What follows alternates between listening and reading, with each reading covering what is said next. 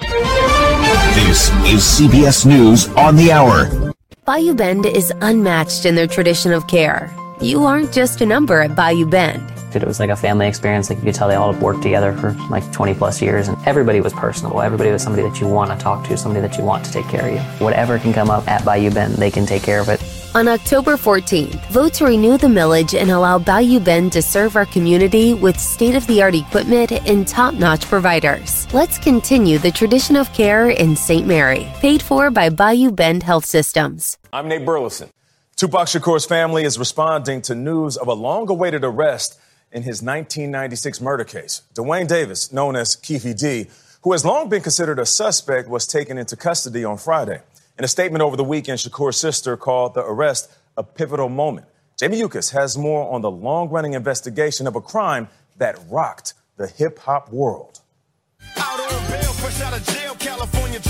He's considered one of the most influential rappers of all time. But at just 25 years old, Tupac Shakur's life was cut short when he was killed in a drive-by shooting near the Las Vegas Strip in 1996.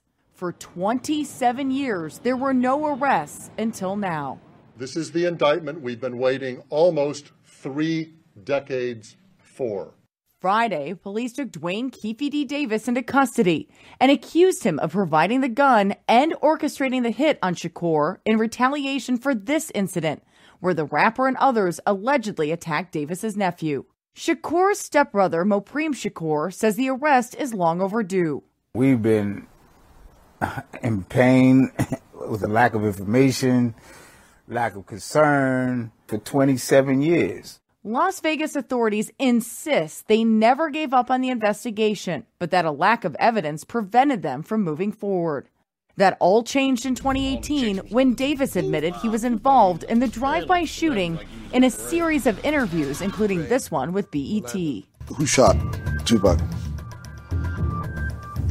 To keep it from the cold of the streets. It just came from the backseat for him. About 2 months ago, police raided Davis's home in search of items they described at the time as concerning the murder of Tupac Shakur. With Davis, now 60 years old, set to be arraigned on Wednesday, Shakur's brother says he remains cautiously optimistic.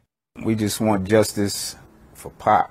He deserves it. He deserves it. He's one of our black heroes. Jamie Yukas, Los Angeles.